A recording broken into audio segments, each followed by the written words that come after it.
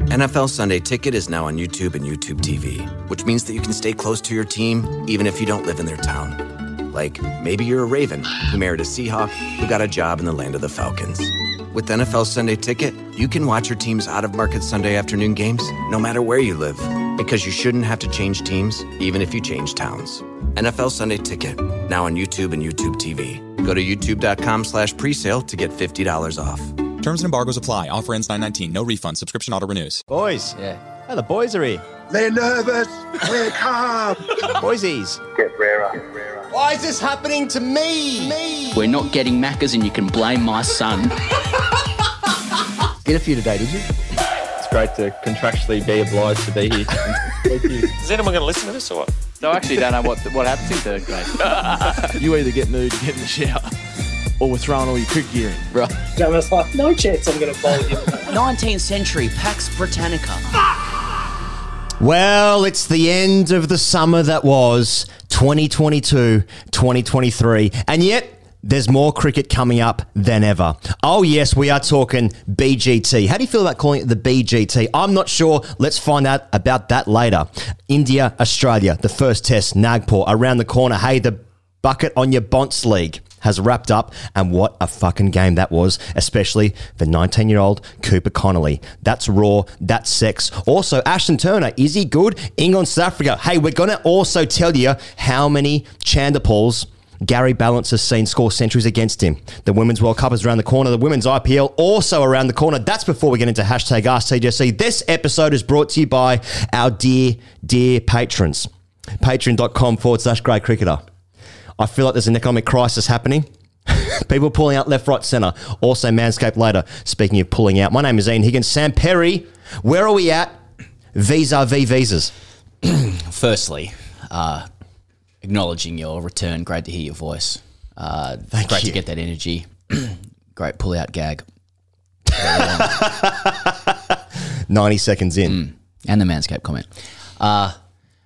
Okay, big announcement vis-a-vis visas. Yesterday we were in a scenario where we were contemplating two scenarios. One, the announcement of our impending arrival to India. And the second one was crisis communications about the cancellation of shows in India. Yeah. Thankfully, and these people know who they are, we have secured, and I'm speaking vis-a-vis visas. Yes. Visas. So. What? We have visas. We're going to India tonight.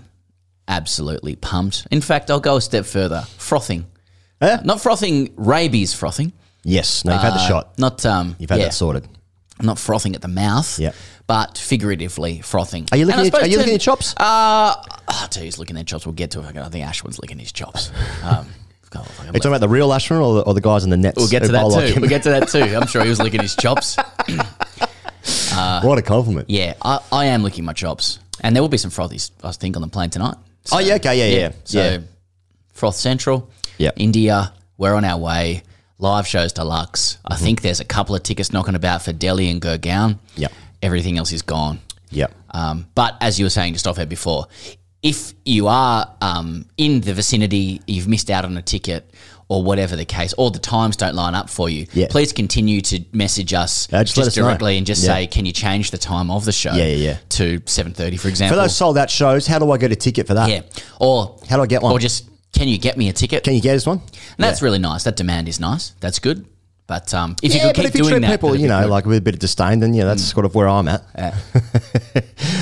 Anyway, if you want to keep supporting TGC, patreon.com/Grey Cricketer, because obviously we'll be recording our daily reviews for the first two test matches live in India. We'll be doing those from India. So you get all the daily reviews exclusively on Patreon, and of course, hashtag AskTGC Fridays, where some cock stuff did return, and where the top comment on Instagram last night was, I just unfollowed. So if you like that kind of stuff, but if you want to keep TGC going through the year, patreon.com/Grey Cricketer. Oh, by the way, I was supposed to turn off the 15% annual subscription to TGC on February 1. Didn't get round to that. So if you listen to that right now, you can still get 15% off your yearly subscription. to Patreon until I get round to changing that. So just bleeding money. Get everywhere. round to it. Yeah. Yeah, so it's a couple of things going on. And it's a big task. Yeah, So that's right. Okay, so India and Australia are going to play a test series apparently. That's interesting. I think it's a 4-test series this time round. First time in 6 years. The first one's in Nagpur. Hey, Steve Smith said Yes. that winning in India is bigger than the Ashes. That's a bigger call than Cummins just called it era defining if you win a series in India. But Smith says it's bigger than the Ashes. I'm kind of inclined to agree.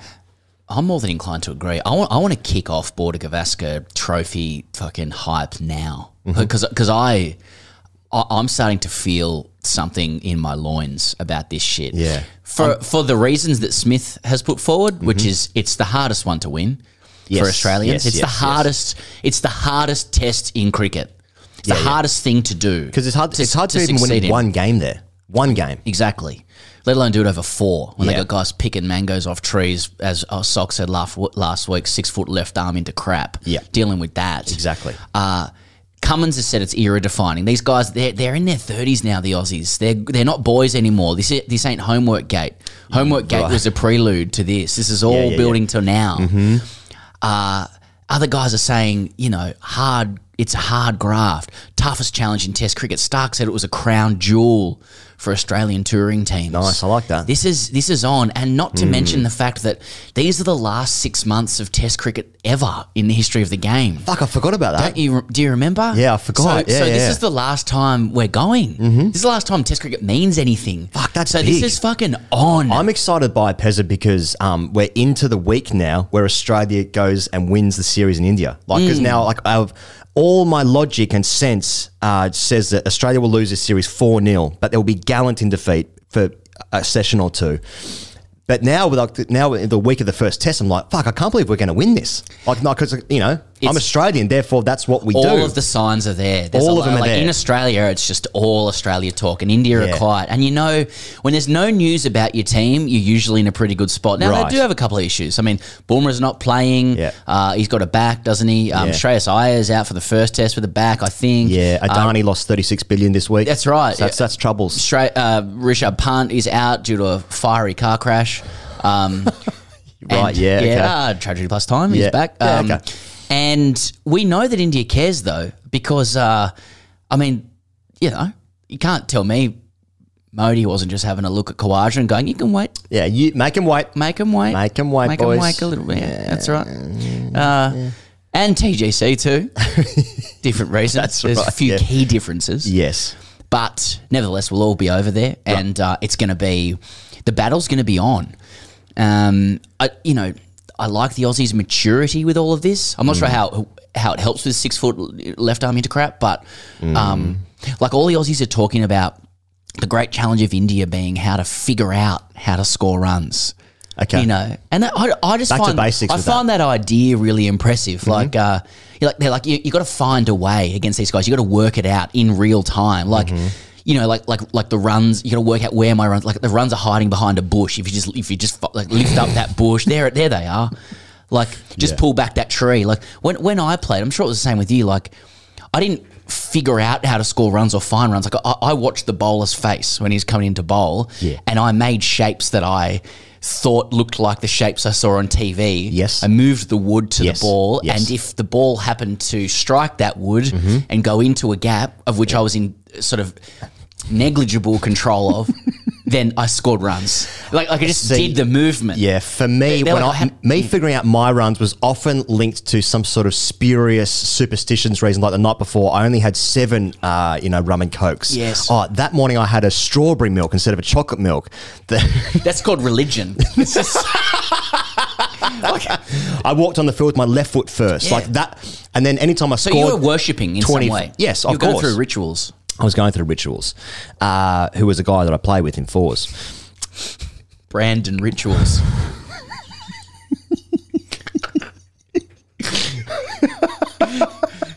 But yeah, Steve Smith's there like Pac-Man working out how to hit gaps and all that. Okay. But he's doing the same thing about hands. It's like anytime I scored over 25, I thought, now what happened on Wednesday this week just gone at work when I sent an email? What was that circumstance which led to this fortuitous set of circumstances. right. This serendipitous moment Yeah. of me scoring 27 off 63 against the second worst team in the comp. Cricket ends up being like this really bad pursuit of just Groundhog Day, like just doing the same thing every week to try and get to 27 again, and you never do. Not to mention the fact that when you get to 27, it is like I'm lost. You climbing up a mountain and like it's too high now. I don't know what to do. I must fall off. Alice in Wonderland. I don't know what this is. I'm scared. There's a rabbit over there. I'm at a tea party. What's happening? I was saying last week, our old coach used to say, how many balls does it take to score 100? 1. No, it doesn't. You know? Fuck no. Big boundaries.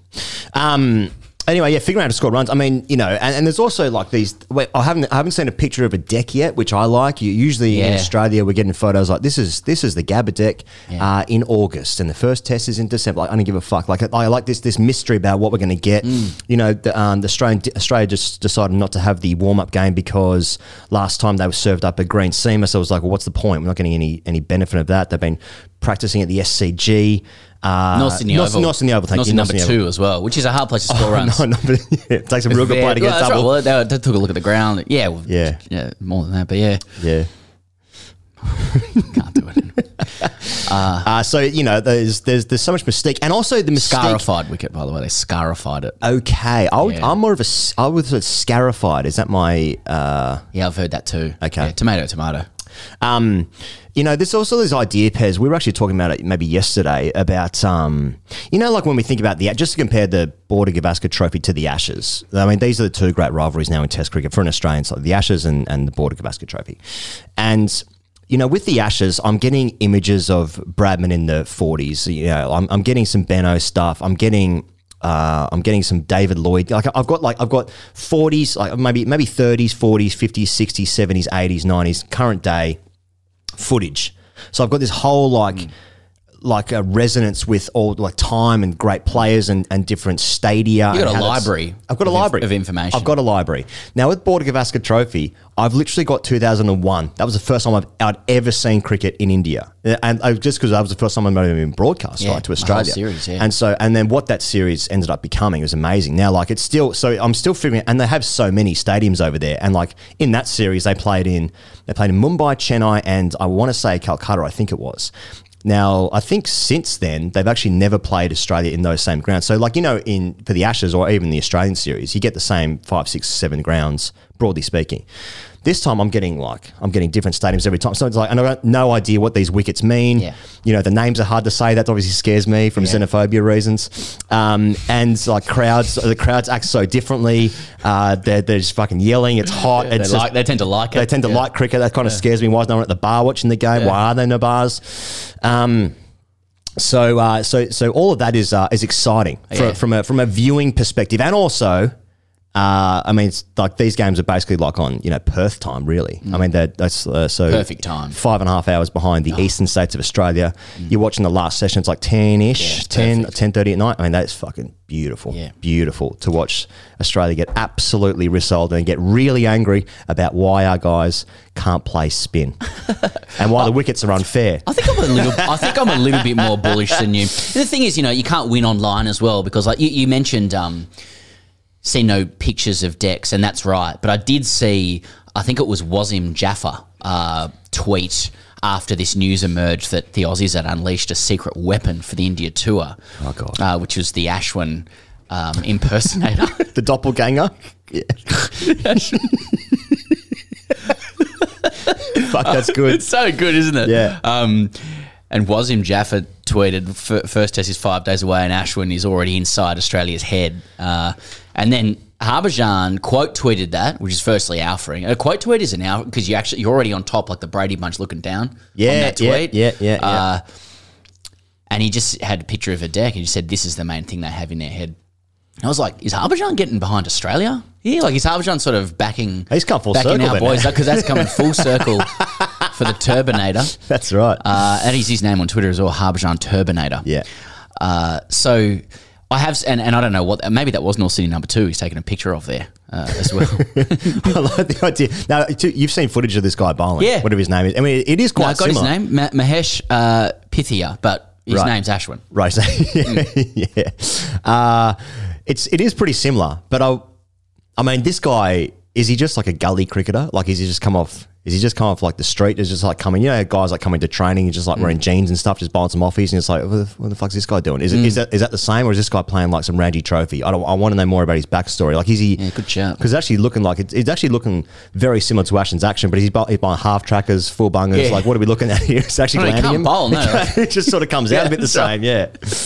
Yeah. Here's Ashton's ODI jersey. I've always been really I've always admired people that could do impressions really well. People. Right, okay. We talk about Jason Crozier a lot on this podcast. For various reasons. Very different reasons, because nobody... Actually, just one reason. He ain't impersonating anyone in that department. He doesn't need to. He stands alone. That's but a he renegade. did a really good... He could do an incredible impression of Andy Caddick. He could running his bowling action. His bowling Yes, action right, just looked okay. like Andy Caddick. And Yep. being an elite professional cricketer, even when he bowled seam up, it's kind of wheels. You know what I mean? Oh, yeah, okay, yeah. Which again, you're sort of a bit envious of. Yep. But yeah, like how it is funny that it's I think the Aussie coaches got wind of this guy via Instagram video. So and I'm hoping there's a little Perfect. bit of EDM underneath that as well. Of course, with some highlights. yes. Like a transfer target for Sevilla. But I can't seem to get any information about this guy's statistics and if he can actually bowl cricket balls. I remember as a kid, like just impersonating like everyone in our team from the 90s. Like I remember impersonating Slater, had that little like trigger movement. Yeah. David Byrne had a very similar thing. Yeah, Ian he Healy, used arse to roll out. the wrists a little bit before hitting the ball. Yes, yeah. I used to do all that kind of stuff in the backyard. Then I turned 8 and I was like, this is a bit too much for me. But I remember actually, Djokovic. I used to wear my baggy green out on Saturday nights or just to sports events to impersonate the team. I used to wear full whites to the insane asylum. Do you remember like when Djokovic like first came onto the scene and he used to impersonate like all the players? He'd do like Sharapova. He might have done like a bit of Serena Williams maybe as well. Do Pete Sampras. Did Pete Sampras, Because a serve is good to impersonate as well. Everyone's got a little tick there. Yeah, oh yeah. Tennis is Tick City. Tick Town would have been better. Anyway, but then I think like at that point, people would be like, if you took your game seriously, you're going to be quite good. Anyway, I'm not really sure what happened to him in the end, but all the best to him in his endeavours. So do you want to talk about the teams? Because Australia's sort of fallen over here after a long, hot Australian summer. So Hazelwood has an Achilles, Stark, finger, Green, Meninga. Can't bowl. Those are the three. And I was up until 2 days ago, Khawaja visa. So the questions are, Boland will come in, I'm sure for Hazelwood, right? But then I then suppose what do you do with the spinning options? I've got Agar and Murphy, thank you. Swepson. And Swepson over there as well. And then I guess Bareback Morris could play as well if they wanted to do that. But then I suppose the more interesting question is Green. Is Green one of Australia's best 6 batters in Australia? And then I was just thinking about the team generally. Is like, fuck, having that all-rounder is just so pivotal to like gluing the side together. Despite he never really bowls like 30 overs in an innings because he can't, because he'll break. But it is interesting. Like, I mean, he was excellent in Sri Lanka. Green, he was sort of very good 80 in the game that Australia won. So he did do well. But is he Australia's best bat in India? One of Australia's best 6 bats in India, Green? I don't know. Yeah, I think those selection issues, they're the correct ones. So like the locks are Khawaja, Warner, Labuschagne, Smith. Head will get the crack, though his last performance in Asia in Test wasn't great. He's obviously gone so well in the summer that they're going to I suppose hope or encourage that continued improvement. I think Head's a lock for at least the first Test. Yeah. Yes. And then 6 is Green /Hanscom /Renshaw. Yes.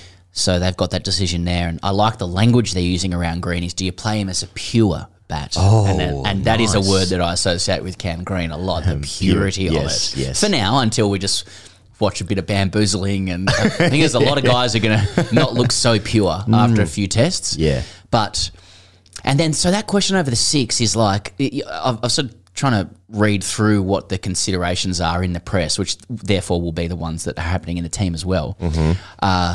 So Green, there's a lot of talk about balancing out the right-handers and the left-handers. Oh, yeah. So, like, they've already, if they go with Renshaw, who is the incumbent at 6 based on the last game. That's true. That's true. And opened quite well in India in 2017. Yes. Plus has grown since then. Yes. That would be 5 left-handers out of 7. Yeah. Of the top 7. And so now Ashwin's licking his chops. Oh, they've got Ashwin. That's right. Yeah. That's right. Ravi Chandra Ashwin. Oh, he's quite good, isn't he? Pete Hanscom is also did well right-hander. in India. Okay, who's a right-hander. He's got 100 in Asia, I think. Yeah, he's got some runs there. Yeah, he's got some fast runs. feet. And he Yeah. also got some runs 3 months ago in the Shield. Yeah, that's right. That's right. Yeah. So not discounting that. And he's right-handed, so Ashwin can't get him out. Cameron Green has never played Test cricket in India, but he's Cameron Green. And you know, when you think about Australians do well in India, like I look at Green and I'm like, people are like, well, he's got a big stride. And I'm like, so maybe he's so big he can just get to every ball on the full. Yeah, or LBW's out of the equation because Yeah. he passes the 3 metre mark down the wicket. Yeah. It's that big. I can't get out. It's too far down. Too far down. I know. So there's that. Green. Also, Hanscom is under the lid in close. Very Ooh, good. lid. Very good under the lid. Have seen him bat in a floppy as well Yes. in Asia. So, and he had a towel around his neck once because he ran a couple of 3s. So that looks good. Cameron Green, mitts, gully. Does that mean anything? I mean, I've definitely seen a lot of balls go through between third slip and gully to the boundary in India. I feel like I watched that 1,000 times. I'm pretty sure Sehwag scored 7,000 runs through there. That's right. So I like each selection for the novelty, to be honest. I want to see what Cameron Green can do as a pure bat. Here's something to think about because I've said it. And it hasn't been said. When Travis Head, when it doesn't work out, do they would then want to, if they don't pick Green this test match and they go with, let's say, Hanscom, and then let's say Travis Head goes 0-7 and it looks like this ain't going to work out, Hitty. Do they then change the batting lineup again? Now you've got 2 guys who aren't sort of like in our conventional top 6. You just can't. But then the fucking last guy make selections based on what happens if someone else fails. Yeah, I know. But then I'm also thinking about in the last series, Moses was one of the best batters that we had over there. And he averaged 50 over there in the last series in 2017. Heady also bowls too. That's the other thing. Yeah. But this is the interesting one for me, man. They'll be desperate for Head to come good. Yeah, come good. Yeah, I think he'll go hard too. He might sort of ball it. I'm backing Heady, because he's fun. I like him. Yeah, because he's a really nice guy. He's been really nice to us. Yeah. No, I think the interesting one is what they do with the bowlers now that Hazelwood's out. So Hazelwood and Stark, massive misses because according to fucking enormous. According to Andrew McDonald, per Jeff Lawson's article a couple of days ago, I think they had planned on going with attacking with pace, basically. You know, dusting up the ball, getting it to go reverse. Nathan Lyon holding nicely, letting the quicks rest. Yeah, Andy and Bickle. Michael Kasparvits coming into play. Well, I'm going to come to that in a second because catching your wickets. There's one person I think who should be available selection. I think he's technically not able to do it, but he's with the team, and I think he'd solve all the problems, and that's Dan Vittori. He scored test match hundreds. He's scored 100. He can offer with the bat. He's our best left arm spinner in that squad. That's right. God, it must be depressing. But the issue is they've only got 3 fit quicks in the squad now: Cummins, Boland, and Bareback. Yes. And Bareback's barely played any cricket. Nice is not. No, Nice, Nice they not didn't there. take him. No, he's Didn't take him. he's in the big bash, Yeah, isn't he? they didn't take him. Is that a miss? Interesting. But Bareback isn't used to bowling like 20 overs a day, 30 overs a day. That's just a Jimmy Jack issue waiting to happen. Oh, yeah.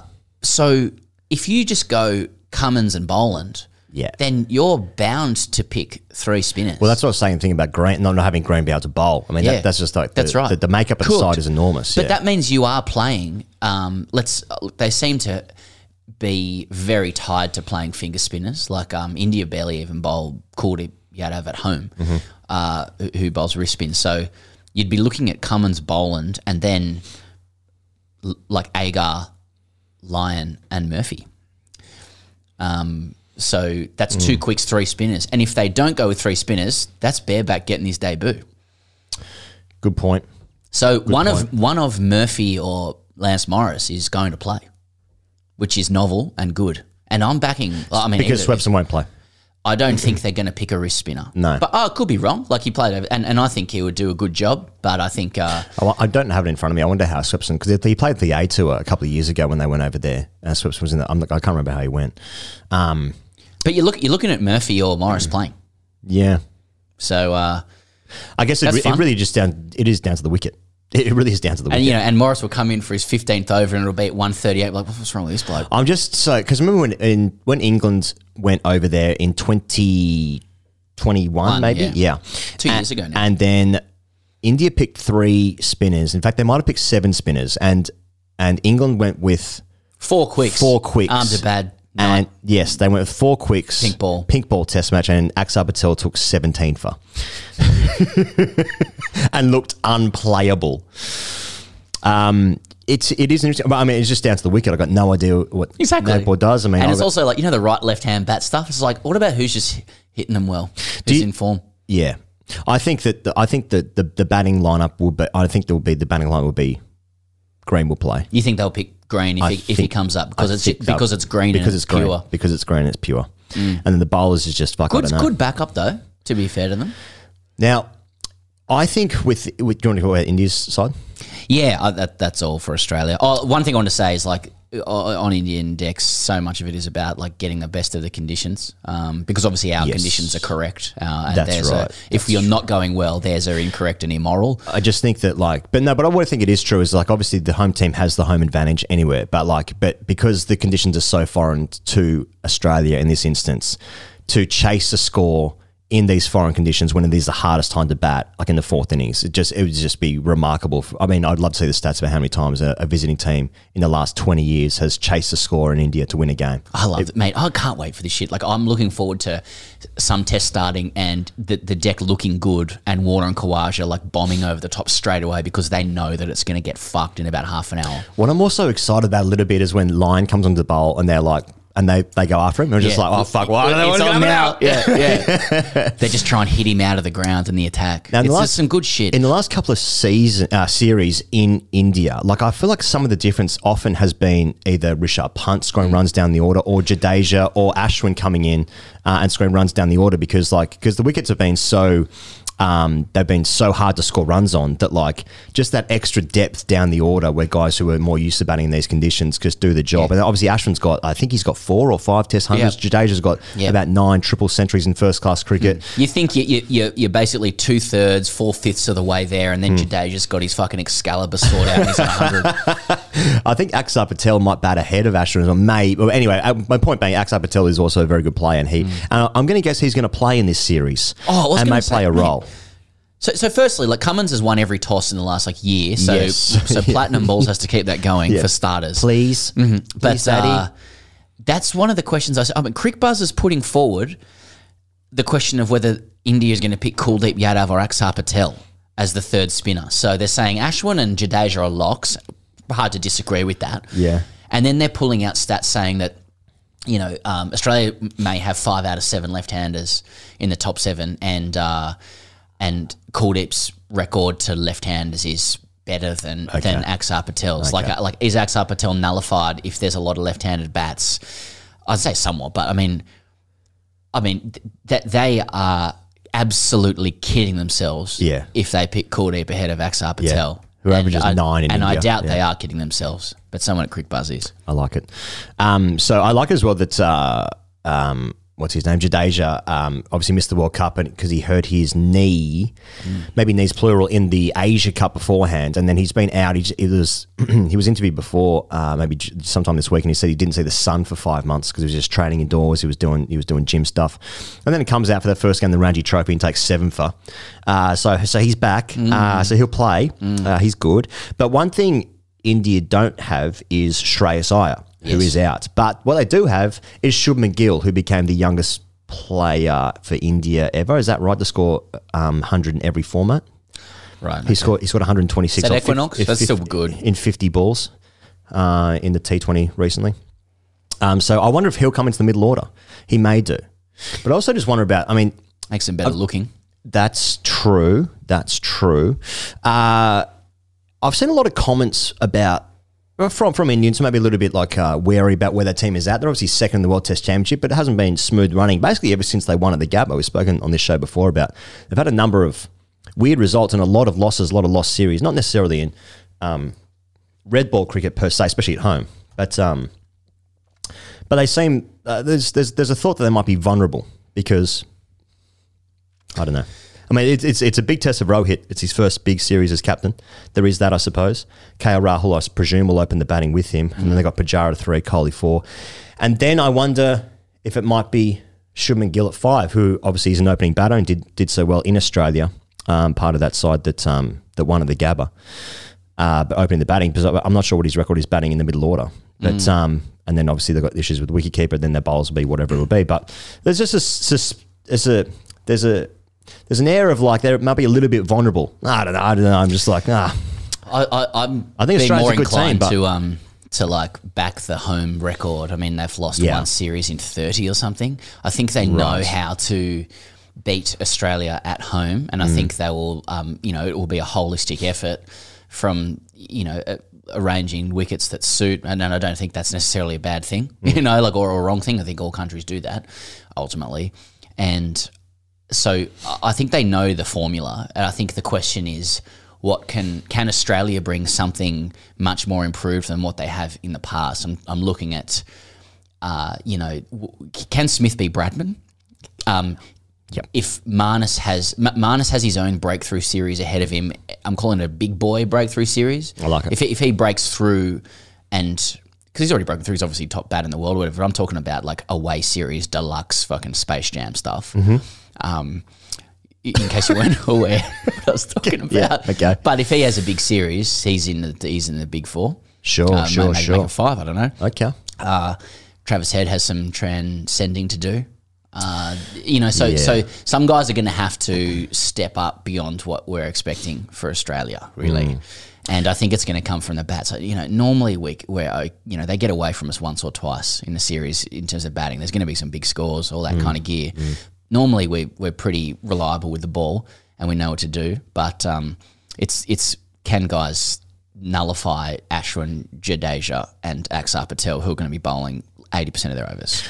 And I think that India is pretty reliable. Those three normally do the business. You know what I mean? They usually go okay, yeah. And if Ishan Kishar's behind the stumps, does he make lots of noise? Like, that's the other thing. Like, that's right. What can he bring Does he laugh? Noise-wise? Does he laugh? There's a laugh appeal. Yeah, I mean, I think what's most likely is that, Marnus is the interesting one because, even his record in Australia is just so, he's been such a big part of Australia ascending to number 1 test team, broadly speaking, in the world on top of the World Test Championship. But his record outside of home is actually, I don't think he's got 100 outside of Australia just yet. And then Khawaja does has the best record. I think it's more likely that Khawaja scores some runs. Travis said, I don't see you it. You have fears. I got some fears. But what's the interesting one is for the lid.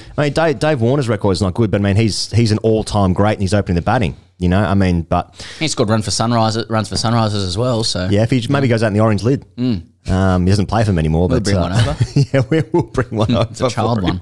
That's right. Anyway, I suppose it's all about to start. Fuck, it's only...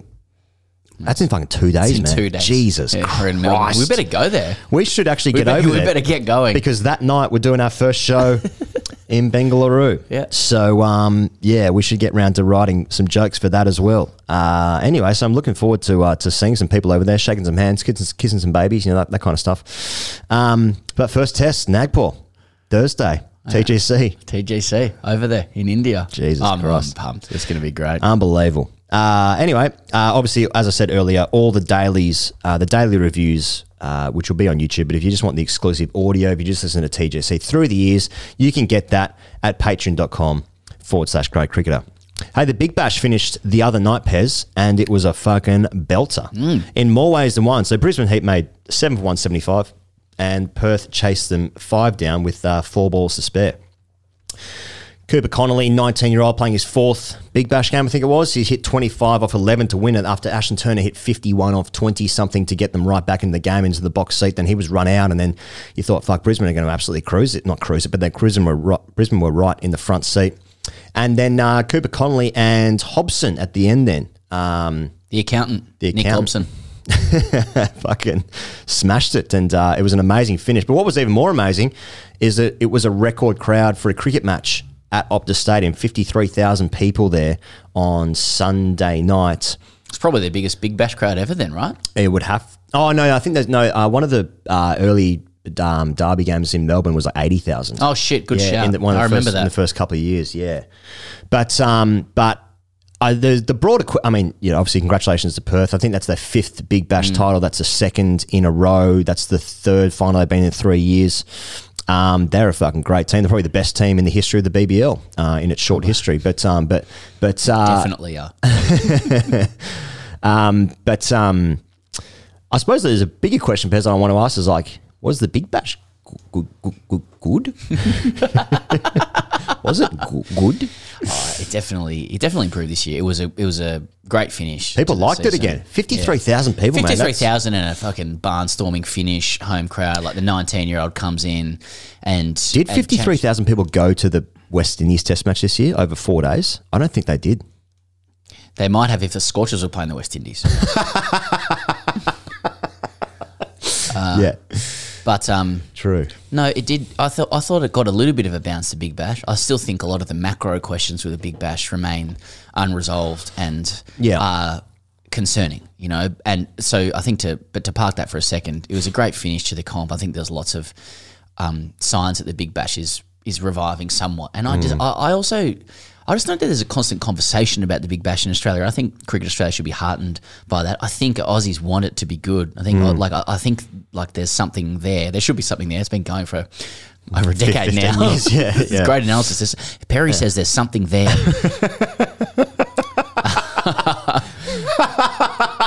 That's a good headline. And if one thing I was talking to someone else off air about this as well recently, but like one thing that's interesting thinking about the Perth Scorchers is that they wear orange. And the whacker was called the Furnace, and they were playing against the Heat. So it's just general. I saw the mascot for the Scorchers, and he appeared to be some sort of dragon. Like, what is a scorcher? Yeah. A scorcher is a term used as an adjective to describe a day. Like, it's a scorcher today. Yeah. Well, scorched earth, like if a scorch is kind of like friction, like a treadmill burn to a child. Now that would be a fucking very inappropriate mascot. Just a child on a hospital bed with the burnt, like just a scorch, like a 3rd degree burn on their arm. It happens. Yeah. You have policies against that. There's a new team, the Fremantle Rashes. No. Look, they are far and away the best team in the Big Bash League, and I saw there was an article, I think it might have been Robert Craddock, maybe Ben Horn, I can't remember, sorry boys, whichever one it was, saying, that Australia should have sent the Scorchers to the T20 World Cup, to our own T20 World Cup, with the way they play and stuff. Yep. They've got a way of playing. Interestingly, like their overseas players, I could be wrong here for the final, but their overseas players were Steve Eskenazi, friend of the show, with respect, plays for Middlesex and Sydney Tigers. More importantly, Sydney Tigers, in Sydney Test cricket. And joked on the show a couple of weeks ago about not being able to get a game in the 100, but he can get 1 of 10 overseas spots in Australia. And David Payne, I think, as well, is a county player. And both good players, very effective players. Sure. But Scorchers aren't built on stardom. Really, they're built on the depth of their players. Like you talk to players off air about the BBL, and a lot of it is concerns about the standard. Yeah, a couple of good guys knocking about at the top, and then it falls off a cliff. And you get a lot of guys talking about not having played a lot of T20 cricket. Tom Rogers had a really good season. He spoke recently about not even having played much T20 cricket before as well. Mm-hmm. And so we seem to be looking to solve a lot of T20 or BBL issues by trying to get some bigger name players in. But I don't know if Aussies are buying this guest appearance model. Guys coming in for 4 games and knocking off. I think our crowds are, have a little bit more like sporting maturity or sophistication. I don't think that's necessarily working. Now, in opposition to that, Smith played a couple of games, Warner played a couple of games, crowds are up for that, and obviously Smith delivered. But I think there's a reason why a lot of these good teams like the Scorchers and the Sixers passed over big players in the draft, because they understand like these, this idea that you get good players. They want to win it. Because they understand that though you get them in and you might get a superficial bump in crowds or numbers or whatever, you've then got a hole to fill after that as well. I mean, look at the Sixers. They lost Smith's run. Someone has to come in and step into that. They've obviously done it before, but someone who hasn't been playing that, in that role for 3 or 4 games has to come in and do that. And so I wonder whether we're going about it incorrectly insofar as thinking that if we get higher caliber players in for 4 games, 5 games, we're going to raise the standard of the comp. That investment should be more in lifting up that second tier of player, to create a more Perth Scorchers type team. It's an interesting question. Built on depth. Yeah. First of all, I think Faf is going to be absolutely storming back into the country for the celebrations. Faf is an obvious exception to this. Welcome whenever he likes. Yeah, that's right. But he probably would have to take a few games off from the SA20 or wherever he's playing, maybe in the UAE. I think he's dominating that as well. Yeah, well, I mean, he'd be a few games off though to celebrate the Scorchers. One of the great achievements in his career. He did an Instagram story about it, so obviously. There you go. There you go. Job done. That's a digital circuit. It was interesting, mate. After Steve Smith scored his first 100 for the Sixers, and then he did it the following night, right? But the first night he did it, I was in an Uber the next day, and the radio was on, and there was a sports report, and they were talking about, obviously, someone ran really quickly around the tan for the AFL or whatever, a couple of trades, and then they were just talking about, they said, and Steve Smith became the first Sydney Sixers player to score 100 in last night's game against whoever they played. That was in the report. Coughs, yeah. That was in the report. Didn't say who won the game, where it was, what the scores were, any of that. It just said Steve Smith had done. And that's interesting because it's like he's obviously one of the, if not the most famous cricketer in Australia. So it's like, so in that regard, it's celebrity / player driven.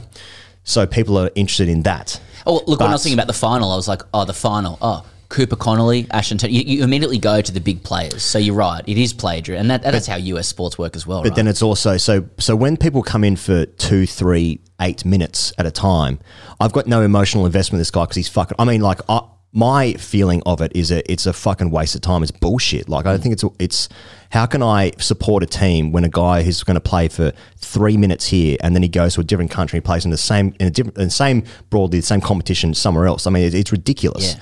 But so can I get on board with following the same 11, 12, 15 players and follow those guys' journey who are actually going to be there for the full season? I mean, that to me makes more sense. But the opposite argument to that is, Steve Smith plays a few games, numbers are up, he's making the news report, doesn't matter what happened in the game. Yeah. But he scored. So I think you've got to acknowledge the complexity of it. It's the macro issues are so vexed, and I'm sure BBL bosses, CA bosses would say, don't let perfect be the enemy of good. I mean, what we're asking for is we want our best players to be available for the whole season. That is, it's a really complicated question in terms of what's happening with the global schedule and the influx of money into Indian cricket. That when you would talk about the SA20 league and the IL20, whatever you fucking call it these days. We're not talking about those comps in and of themselves. They're owned by, they've got, Indian owners. Yeah? There are players opting for those contracts to be aligned with the owners of Delhi, the owners of Mumbai, etc. And that's concerning for the BBL when you have, Chris Lynn, stalwart of the BBL, great service. Leading run score when he left, I think. He was on the top 2. You leave, if a great player in a team, leaves for another competition halfway through, you are inclined to think this is not a serious competition. Yes. Marcus Stoinis, same thing. Now, granted, his team didn't make the semis, right? I don't know if he was hanging around or not. Genuinely, I don't know. But off to another competition as well. Whether it's those guys or not, it doesn't matter. They're just an example.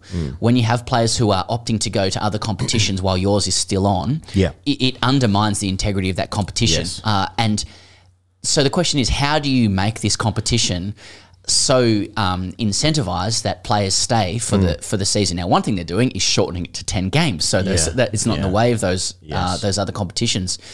But the other more scary option is, do you just accept that Indian money will overpower our money eventually and let them buy into it as they want to? It's a very frightening thought, because now you're compromising the integrity of the Australian cricketing summer if you're not even in ownership of it. So it's kind of hard. Yeah, but no, you're right. It is tacit admission that the other league is more important. I mean, it's the same as like if you're playing grade cricket and you have a uni exam and you don't turn up to 4th grade, then I'm the club selector. I'm like, oh, do you think is the uni exam more important? And you're tacitly admitting, yes, it is. You're turning up. We've got a car parked outside our studio, whose actual moniker is the Clubman. It says Clubman, and you're driving in that car. Yeah. But you're going to your uni exam and you have as the clubman. Yeah, because actions speak louder than words. Say what you like. Say what you like. After the game, do what you want on the circuit. Right. But, you really reveal that that uni exam's more important. I actually wondered, just watching that game on Sunday night and the crowd and like the energy and all of, I wonder if it was a turning point for the Big Bash in some capacity. Now, like, I feel like there was great momentum before COVID and what happened with the Women's World Cup especially and 80,000 people watching that final against India at the MCG and then obviously COVID happened. There was no crowds and it just fucking decimated and there's the rights holders be like, oh, this is shit and whatever. But then like 53,000 people turn up on a Sunday night to watch the Big Bash final and they're all wearing orange and they're buying into it and it's a great game of cricket and it's like, I wonder if that is the beginning of something. I'm not sure what that something is because when Todd Greenberg was in here a month ago, he was saying if you looked at the schedule next year, well, like the West Indies Test matches are at this time of year next year or maybe the end of January. So the Aussie players aren't playing next year. Cooked. I don't know. There's just you say it's a turning point. Like it goes in waves. The BBL doesn't it? Yeah. They often get momentum and then it can't capitalise. But because cricket's going towards T20 cricket. Test matches are fuck them off. They're dead after this series when we lose. After the next 6 months, we need to beat India there and beat then England we stop cricket. there. Then we can stop, do whatever. Go over to ODI World Cup India or whatever, Coley. Although I will forget what happens when Australia beat India in the World Test Championship in Southampton or wherever they play that game. That game. Yeah. And I think, no, that's the end of cricket then. Yeah, that's right. Anyway. But yeah, I was just thinking like even that big game where Smith and Warner played against each other in the Sydney Sixers versus the Thunder game that night at North Sydney, the Australian women were playing that night, and it's just like being pulled in like different directions. Like how much fucking cricket can you watch at the same time? Like isn't that the same audience? Big Bash for kids, for young people, in the women's game as well. Like I don't know. It just feels like there's a lot going on. But good thing there's a rest after this. Anything else in the Big Bash? Well done. England, South Africa in the ODI series. Hey, some stuff happened there. You see Jofra back, 6 for 40. That's all I wanted to say, maybe third best figures ever for England. Is that right? Let's just say it was good. I heard on the Good Wisdom Cricket podcast that he'd never taken a forfeit for the England ODI side, but in all of his ODI games, in over half of the ODI games he'd played, he'd taken a throw-for. Right, Like, he's never got 4, and then he just now he's back. Was it his first game back? 6 for 40, purring. You're like, England have revolutionised cricket. He's been out, and he just comes. Like as soon as he's available, he's like best player. He's the best. They are. England is fucking. I mean, even their guys who can't get in the 100 of their best players in the Big Bash here. They've got so much depth at the moment. Yeah. You see, when Bavuma scored 100, that might have been the first game. Yeah. And then Sam Curran gave him a massive send-off. It didn't really fit in. And I saw Joss Butler having a chirp to, was it Rassie? Okay. Van der Dussen? Good. I guess that's there's a bit of South African stuff knocking around with those names there. Yeah, no, yeah, but you've seen... what does that mean? Curran, Zimbabwe. I see.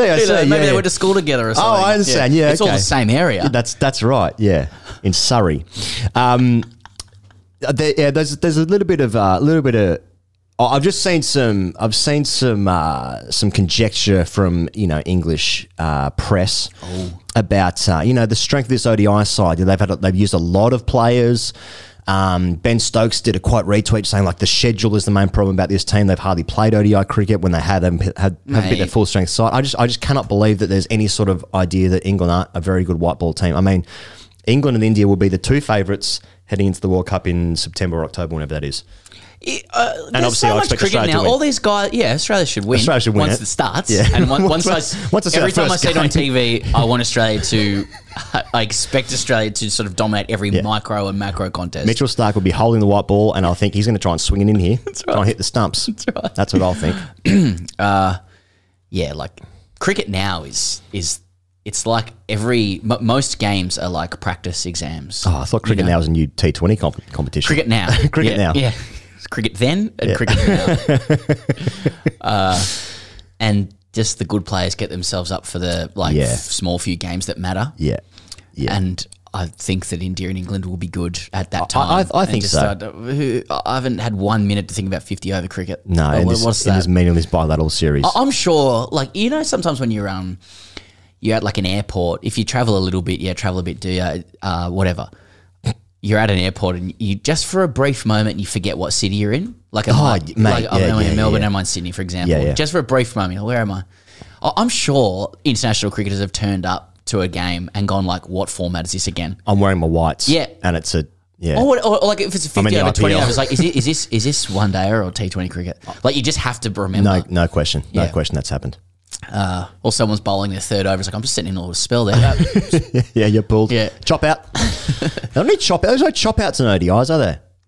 Nah, you really pick 6 bowlers and then, I suppose a 6 bowler is the chop out. Yeah, because you've got an official chop out in T20. You got an official chop out. I think that'll be our next T20 show. I want to see a new the chop out. No one can steal that. No one can touch that. I want to see a new signal because there's so many signals now for umpires, which are bringing more and more fans to the games. Yes. Free hits, that kind of stuff. Yeah. Power plays, but like when someone's buying the chop out, I want to see a new action involving a pelvic thrust from an umpire. Love that. Chop out, like Maxwell's come off for the chop out. Joel Wilson has to hump leg stump to signify the chop out has begun. I love that. Just there should be a new, like the BBL, like Power Surge has been good in the BBL, I think, 4 and 2. Yep. And the BBL is always good at those innovations. Perhaps every team has to carry 3 or 4 bowlers whose records are so bad it qualifies them to be the chop out bowler, and the opposition get to pick who they want to face.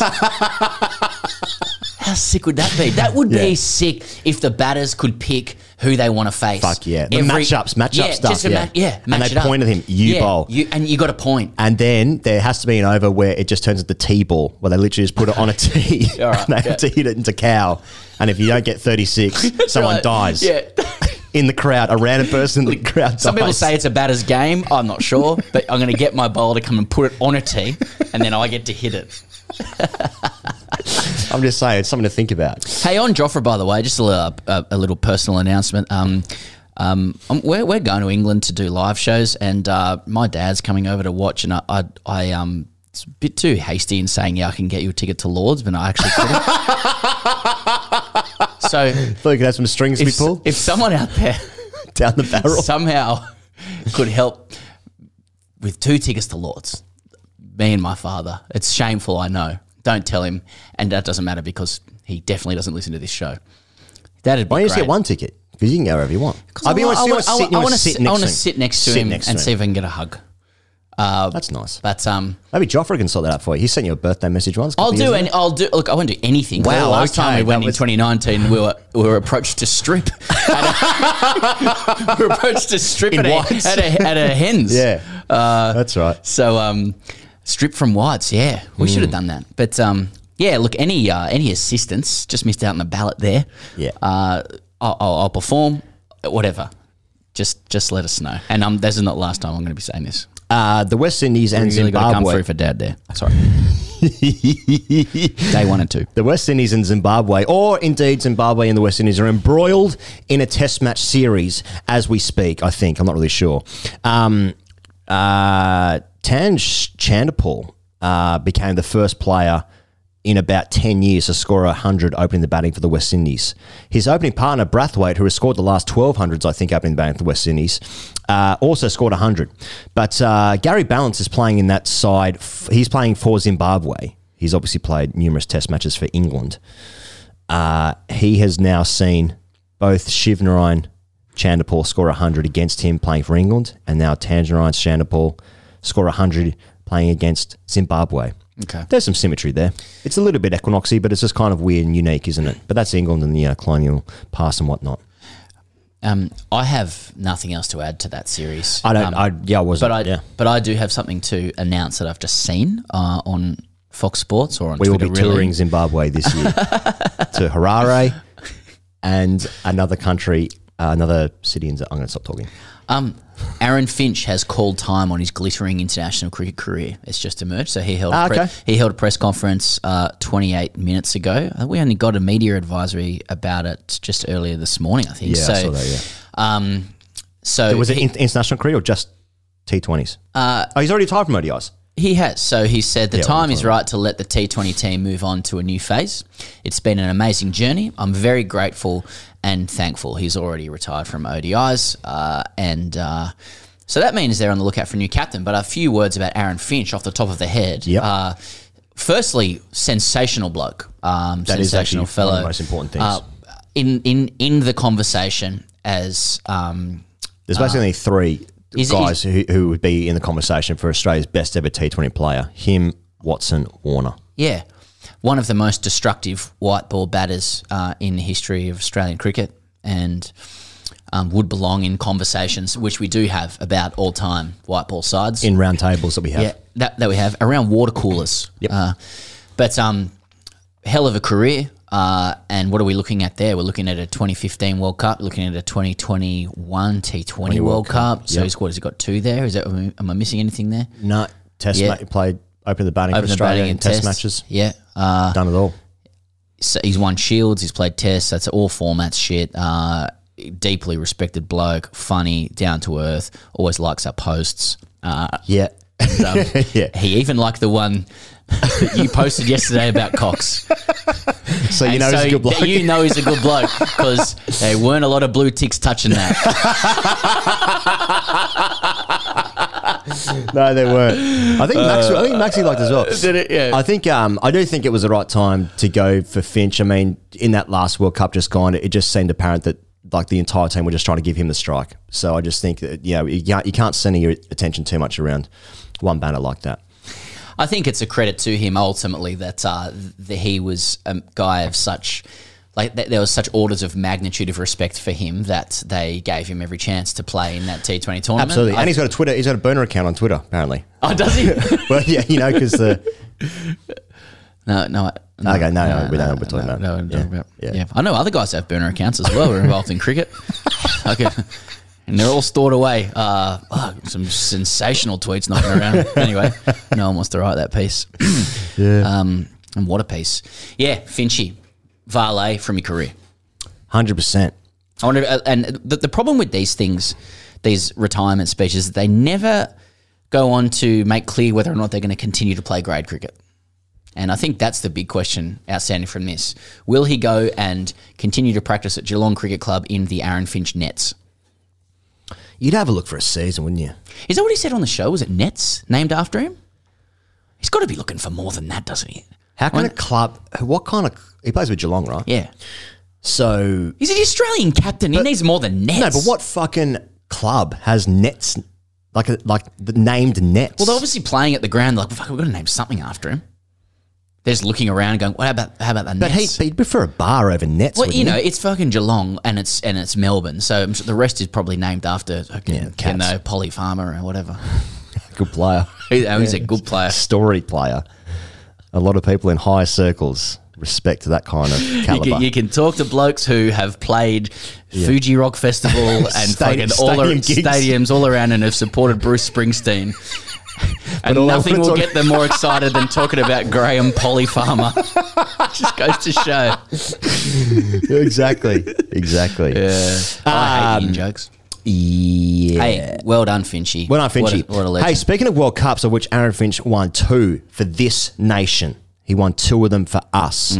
The Women's World Cup starts in about 15 minutes. Now we're talking.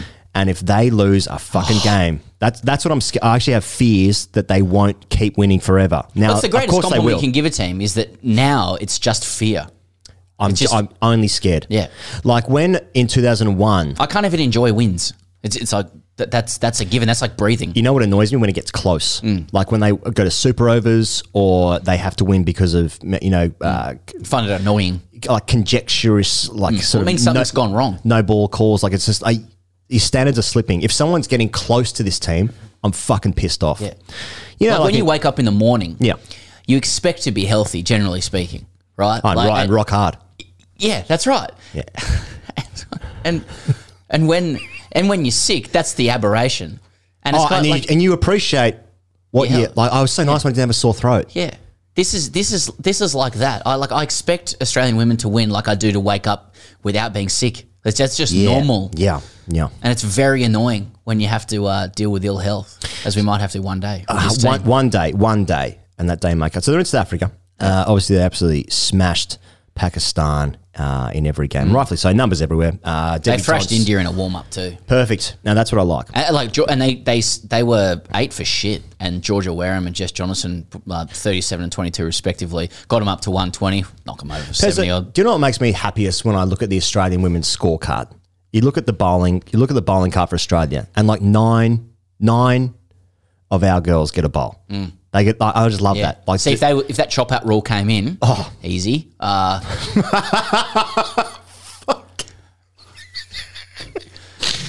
No, but if it came in, you'd have problems. Yeah, you'd have to bring in someone. You have to bring in someone else. Yeah, Midge. She can probably bowl. Yeah, Matt. Yeah, that's actually true. Then like Beth Mooney could take the gloves, for instance. Anyway, the point is like this is the greatest team of all time, and rightfully so. And if they lose a game, then I'll be extremely upset, and I won't talk about them anymore. But that starts in a couple of days. It starts in 3 days, Piers? Is that right? Yeah. A lot of reaction to the Dane van Niekerk story. About failing the 2K time trial. A lot of people, a lot of blokes, a lot of fucking Steve Monaghettis in the comments say really poor fitness, etc. Sure. Yeah, it seems to be the case in comments. Australia's group that they're in Group A, and they are playing against. They've got Bangladesh, New Zealand, South Africa, and Sri Lanka. Now that is just absolutely. That's just gonna be domination everywhere. And I want records. Yeah, you want records, and then Group B has England, India, Ireland, Pakistan, and the West Indies. So that's obviously good because England and India are the two other really strong nations in the women's format, and they have to play against each other. So that's something. The main thing, though, here goes. What's the main thing? Yeah. With the Women's World Cup is the WPL, the women's, quasi IPL auction is February 13. That's in 6 days. So a couple of teams are going to get 1 or 2 games in that motherfucking shop window. Get yourself in the shop window. Yeah. So the main game is the first game for each team because 100%. That is, if you look at Cameron Green, 1 or 2 knocks against 1 or 2 knocks against India. Now that's why the Aussies would be spitting chips that they don't have India in that first game. They had him in a warm up. Yeah. They had him in a warm up, but I think like Megan Schutt has said it's not going to be a distraction for us. We've obviously spoken about it. I'd be talking about it during the game. All the players, like, I don't know if I'm going to watch the auction or anything like that, mate. Their eyes are wider than that fucking emoji. So, and you've got the teams that have got, the franchises with teams are Delhi Capitals, Gujarat Giants, Lucknow Warriors, Mumbai Indians, and Royal Challengers Bangalore. Reports say close to 1,000 players around the world have registered to be part of the auction. Only 90 will get to play. That reminds me of the first season of the IPL as well. I think our first grade captain was in. I'm in this one. Yeah. And I've just known a lot of players. I know Elisa Healy said this. I don't know who else said it as well, but like a couple of players are saying, and maybe I'm just getting fed RCB material, but like a lot of them are saying, it'd be great to go to RCB. Oh, yeah, because Stark played. Yeah. Her husband, Mitch Stark, played for RCB when he used to play in the IPL. Or is it because of the RCB bar and cafe, which we've been to? Which is very nice. With Chef Manoj, that king prawn. That was nice, wasn't it? That was really nice. Yeah, and he was a really nice guy. Kind of gruff at the beginning, but at the end he's like, as you'd hope from a chef. Heart of gold in the end. Levels. Yeah. You want a few levels. You want a chef with stories. A glint in the eye like, this guy could fuck me up. Yeah. But Jesus Christ, he's fucked me up with how good this prawn is. Fucking king prawn. That king prawn's not a metaphor, by the way. It's not a euphemism. I can still see it. He fucked me up with his king prawn. Now, there's a story. When I went to RCB Bar and Cafe, the chef fucked me with his king prawn. Did you just say, no, he called the king prawn, That's what my T-shirt says when I bought it from the gift shop. I got fucked up by the king prawn at the RCB Cafe. Chef Manoj, what a king prawn that is. Make sure you speak well of this prawn. Visa's been revoked. So, just on, I didn't cover this last week, but Some of the, so there was bidding to own these first 5 franchises. Yeah. We missed out, by the way. The Ahmedabad one. Yep. And this is one of this has gone for 1289 crores. Now this is something where I'm only just now, after like 2 years of sort of more Indian work, learning to do. But 1289 crores, like a lot of things in Australia, if they're not precisely in the language we want or said exactly the way we want to say it, Labuskagni, Labuschagne, whatever, then we're not going to be bothered. So 1289 crores doesn't mean anything. But if you want to work out what that is, I'm going to tell you how to do it, because sometimes you write in 1289 crores to AUD, won't work on Google like that. You got to write 1289 crores to INR, right? And then it's going to give it to you in weird commas and shit. Yeah. Get rid of those commas. So I've done it here, and you write in that's I think 1289 crores, like it's in the billions of INR, but you do those numbers to AUD. Yeah, so INR is into rupees. Yeah. So it's 1289, and then I think there's 7 zeros, INR to AUD. That is $226,239,103.24 AUD. 226 mil. Because originally I thought it was $12.89, which made less sense to me. Yeah. Sorry. Yeah. Well, I'm glad I've clarified that. So that franchise has gone for 226 mil. Who said women's cricket wasn't valuable? I probably did about 10 years ago because I was a fuckwit. And so did a lot of other people. I'll just put myself out there. That's fucking unbelievable. I mean, you saw when Australia went there for that T20 series. They play ODIs and whatever it was when they went there recently, maybe 2 months ago. And there was like 50, 60,000 people there in their first game they played. Do you remember that? And it was just like, fuck, this is going to be something huge, this women's IPL. And the first one, it's actually in April, isn't it? Surprised that the auction's so soon before the tournament starts. But I guess the schedule is what it is. But 226 mil, fuck me. Also saw from an Australian perspective that Rachel Haynes is going to be the head coach of Gujarat. Yeah. Yep. And there's one of the English, who was it? One of the English, is it Catherine Brunt who's going to be the coach of someone else? Or have I made that up? Let me look up. I've seen this as well. It's Charlotte Edwards. That's the Mumbai Indians. Right, okay. That Mumbai franchise. Oh, you got to get that. That's what I'm talking about. It's a Netflix this is going to polarize, but like, is there a franchise in the IPL? I don't want to pander it too much. We're back to that for the next 2 weeks, but is there a franchise that like you'd be like, I'd like to be part of that? I'm like Snoop Dogg, mate. I just wear jerseys at every different venue that I go to. I saw him wear a Souths jersey at Good Vibe. So, just different football jerseys, whatever city I'm in. Well, I mean, we've said previously, having covered the IPL in the last couple of years, that Delhi's the one because of Ponting, and then we obviously had Watto there as well. There's some good stuff there. Delhi's like where you go, like, because I think. Oh no, but okay, what I want. Well, I mean, Mumbai's like a big city because it's Netflix, isn't it? It's a Netflix series. Just big city. Yeah, it's a big city. I've never been, but good things. I think RCB would be good. South India, Kohli stuff, Faf, and there's something a bit crazy and off about it. Like you know it's going to be fun. The highs will be high, the lows will be low. Haven't won shit though. Never won it. I know, but serial failure. Yeah, but there's got a gold trimming on the jersey. Yeah, a bit of gold stuff. That's true. You got to factor that in. Speaking of fucking things in, let's talk about Manscaped, Pez. We're actually away for Valentine's Day, which is a great shame, but we'll get to spend that time together along with our producer Damon. Exactly. So that'll be nice. A little threesome on February 14 there, and we can all pack our Manscaped accoutrements. We can. So have your choice. Here goes. Do you want the Manscaped copy, Valentine's Day copy for male or female? I want it for male. Male. Okay. All right. That's nice. Keep it straight. Newsflash, gentlemen. Valentine's Day is almost here, and by the grace of Cupid, our friends at Manscaped TM are coming with the best tools to get your boys downstairs ready for the special occasion. Fuck yeah. I'd like to propose making February 13th National Shave Your Balls Day. That makes it sound like you're proposing it. It's the fucking weirdest thing I've ever heard. So I'm in India. Yeah. Calling up Tori on Valentine's Day. Look, I actually have a proposal. Yep. This is actually not Valentine's Day. It's National Shave Your Balls Day. Yeah. Who's with me? I tell you what, worse day than that. Steak and blowjob day.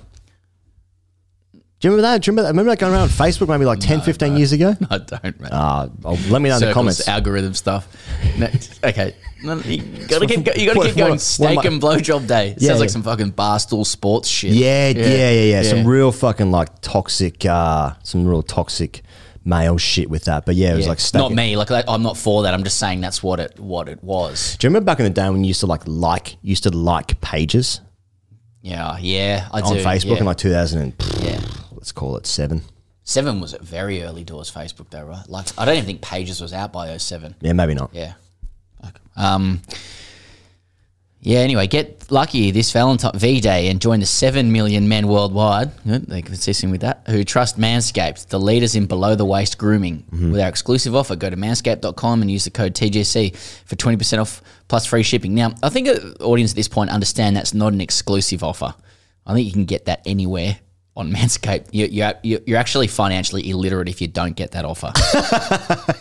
But still, fucking idiot. Yeah. Okay, it just says host to talk about why fresh balls are so important on Valentine's Day. Do you want to do that or me? Here is what I want to think about. They're so important. They're so important. You could do everything else correctly on Valentine's Day, but if your balls aren't fresh, then day ruined. Just recently, I've been singing jingles to LJ from the 90s, and I don't know, maybe a jingle still. Like jingles will always be in, bro. Yeah, jingles. I got a mate who does them for his that's full-time true. job. Also, Charlie Sheen in 2.5 Men. That was his job. He was a jingle guy, music composer. Yeah. So like, any examples of jingles and can you sing them? Classic one for me is I Sing You a Song of the Sea, Bird's Eye Fish Fingers. Oh. I mean, we sing that around the office from time to time. I've got a story about that song. Anyway, go on. Yeah. I like Lube Mobile Will Come to You. That's 13, 32. Yeah. LJ Hooker, you're the best. Yeah. Nobody does it better. LJ Hooker, you're the best. Yeah. That's good shit. What was another one? There's bargains galore at your Spotlight store. Yeah. Does it? Can I? And sleep, sleep, sleep, city, here we come. I'll sing that before I go to bed every night. Where some people pray. And I just sing that. I hit the pillow and I'm out. I get down on my hands and knees, put my hands together, clutch them like this together. Sleep, sleep, sleep, sleep, here we come. Just like I would do about 7 or 8 You can change it to chop if you're about to have sex as well. Chop, chop. And that's why you should get Manscaped. Fuck yeah, happy to be back in bed with us. Yeah. I'm not going to be doing Manscaped as much into the future. But no, I like that. Can I ask, LJ is from Melbourne. Yeah. And if you don't mind me saying that. And do you sing any jingles that she doesn't recognise? And at that point, you're like, that was a fucking Sydney ad. No. She doesn't. She's 6 years younger than me. So like I'm singing songs from like the early night. I'm 86 and she was 92. So I'm singing songs that I heard when she would have been sort of like 2, 3, 4, 5. You know, so a little bit too young. Really? Whereas I remember quite clearly. Like when I was singing Sleep, Sleep, Sleep City, Here We Come. Yeah. She was like, "What the fuck was that?" Yeah. And then she sings it back and she gets it wrong sometimes. And I'm like, that's not it. I'm just thinking. Do you have a jingle in your head? Well, only half, because I used to we used to tape shows, right? Like on VHS. Of course, yeah. And like Robelinda. I used to tape all of the North Sydney Bears games. Fuck yeah. So I could watch them back. Yeah. And then I would just, like, my dad at the time was going through a phase of trying to learn French via the SBS TV show French Open Learning, hosted by a guy who looked like Les Murray but wasn't. It's Gerard Depardieu. So, but let's say that person was Gerard Depardieu. Not to be confused with Gerard Deulofeu, who played right back for Everton for a time. Barcelona product, and right? Barcelona, yeah, that's right. Yeah. And so much to my chagrin, I would wake up in the morning to watch my Bears game, and all of a sudden there's fucking Gerard Depardieu. But did your dad carry on with it? Did he know? Well, he knows a bit of French, but like no bit of frog. Sorry. Yeah, he used to say like, no, you'll be able to get those. You'll be able to like watch those any time into the future. The Bears games. Little did we know that North Sydney would fuck themselves out of the competition. Yeah, so I don't have these games anymore. So you had finite time. Whereas the French language apparently still exists in some small parts of Canada. Yeah, that's right. But I remember one of the ads at the time in New South Wales was they were trying to get people to catch the train. Train's the way to go, yeah, train's the way to go. Then they would am I doing this? And there would be extras and models in different sporting attire, and the guy was singing about sports like basketball, football. So I've got half a other jingles. So what about the Great Australian ads of the 90s and 2000s like Jamboree? Come on Aussie, come on. That was a banger. Yeah. Just for the cricket. Yeah, for the cricket, yeah. I mean, the greatest jingle of all time is a Channel 9 Wild World of Sports theme. The Channel 7 trumpet was pretty good. Oh, that was good. That was good. I mean, Jamboree Recreation Park, where you control the action. Oh, you control the action. Well, come on. This is from the 90s. You could, honestly, anyone could say to you, I went to Jamboree, and the only follow-up question you could ask is well, vis-a-vis the action. Did you, who was in control of that scenario? Did you control it or not? You could imagine a lawyer, when there's an accident with a child, opening statement. Now, there's a promise that you actually control the action. Third-degree burn shot. 5 elements to a contract. Were you in control of said action at the time when you went to the Jamboree theme park? What about Bob, Jane, T-Mart? Oh, that's good. That's good. That's good. Yeah. Mellow Yellow. Not really. Lubemobile's on here as well. That kid. He can't say 30. He can't say TH. And he looks old enough to be able to say that. I play with a guy, actually played with multiple guys who couldn't say third grade. Played third grade. Yeah. Played 40s. I worked with a CEO who couldn't say New South Wales, said New South Wales. South Sydney. You got Banana Boat, yeah. Anyway. Banana Boat's a good one, yeah. Oh, okay, fuck. I got a couple here. Install a ream. The Symphony. And what about fucking Decorate? Decorate. Ray. Oh, Decorate, yeah, shit. Ray. Yeah.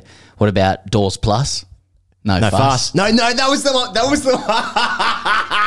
That was how this started. That's how this started with LJ, because LJ's got this door to a balcony, right? And it's she's got a door. Yeah, she's got a door, right, mate? No, I'm fucking Hodgie. Hodgie's over there. Hey, Hodgie, mate, you got a door then, man. Man, it's fucking Greg Matthews and Brad Hodge. They got a door there, man. Anyway, so the door is broken. And then, so got to sort out the door, right? And then I said to her, well, we got to go. Don't do it with any fuss. That door's plus no fuss. And she's just like, what the fuck's that? She knew that one. Oh, she knew it, yeah. Yeah. It's went out of business in 98.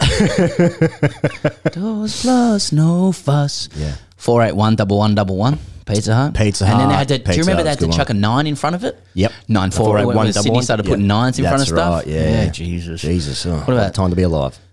There is nothing like a crown. Picking it up or putting it down. Oh, yeah. Yeah, sort of. Yeah, sort of, yeah. Okay. Not as good. But Bird's Eye Fish Fingers, so... Yeah. I was in Chesky Krumlov with my This is the fiancé. longest Manscaped ad of all time. What about roses? Thank you very much. Fuck, this is good shit. Yeah, I was in Chesky Krumlov in 2014 with my 14, with my then fiance, and we got really high, really stoned, and it was to paint the picture of Chesky Krumlov at the time, Poland. It was snow, covered in snow, and we went to some bar that was like an illegal bar or some shit. And this is the guy that was behind the bar and was like, all these Aussies were coming in, and he was like, Aussies used to be big and scary. You guys are all basically all sort of, elitist latte sipping cucks. Yeah. And he was right. But I got really high and found myself, I found ourselves singing, I'll sing you a song of the sea, Bird's Eye Fish Fingers. Just really enjoyed singing that. Fuck yeah. It's a great track. Yeah. It's a great track. Yeah. So shave your balls and hair in that general vicinity with Manscaped. Maybe we have to come up with a jingle for them. #AskTGC. A non-wrote in. He said, this story may or may not be true, as I assume is the case with most Ask TGCs. I'm a young 20-something South African with a great love for the game since early childhood, as I come from a family where most of the men are great cricket lovers. That's great cricket lovers, Yep. not great Got cricket it. Makes lovers. a difference, yeah. I spent my early days hitting balls and chasing balls after learning the basics of the game, where I was forced to change from being a natural left-hand bat to right-handed, probably just because in this game you can't do things the way you want, and my dad and co were giving me an early lesson. Anyways, I grew up being an avid follower of the game, watching most RSA games on telly and learning all the different skills to the point where I could even do shit left-handed again. However, this was all with a tennis ball or street cricket stuff. Recently, a mate told me that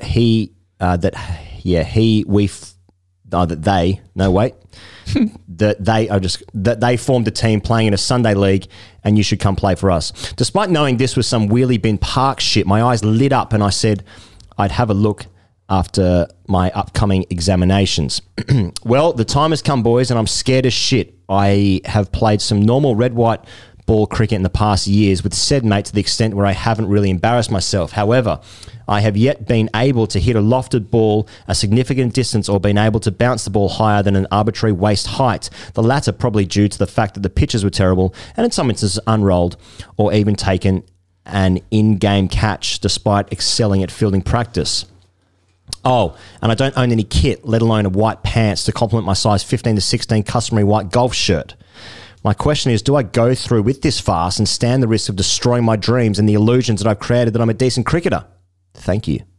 It's a big theme, this one. Cowan was on the show 2 weeks ago. He played a last man stands game. Right. And there was 4 first grade premiership winning Sydney Uni players in the side, including him, who was an 18 test cricketer. He played for Australia. The Test 100 against Mornay Morkel and Dale Steyn. Yep.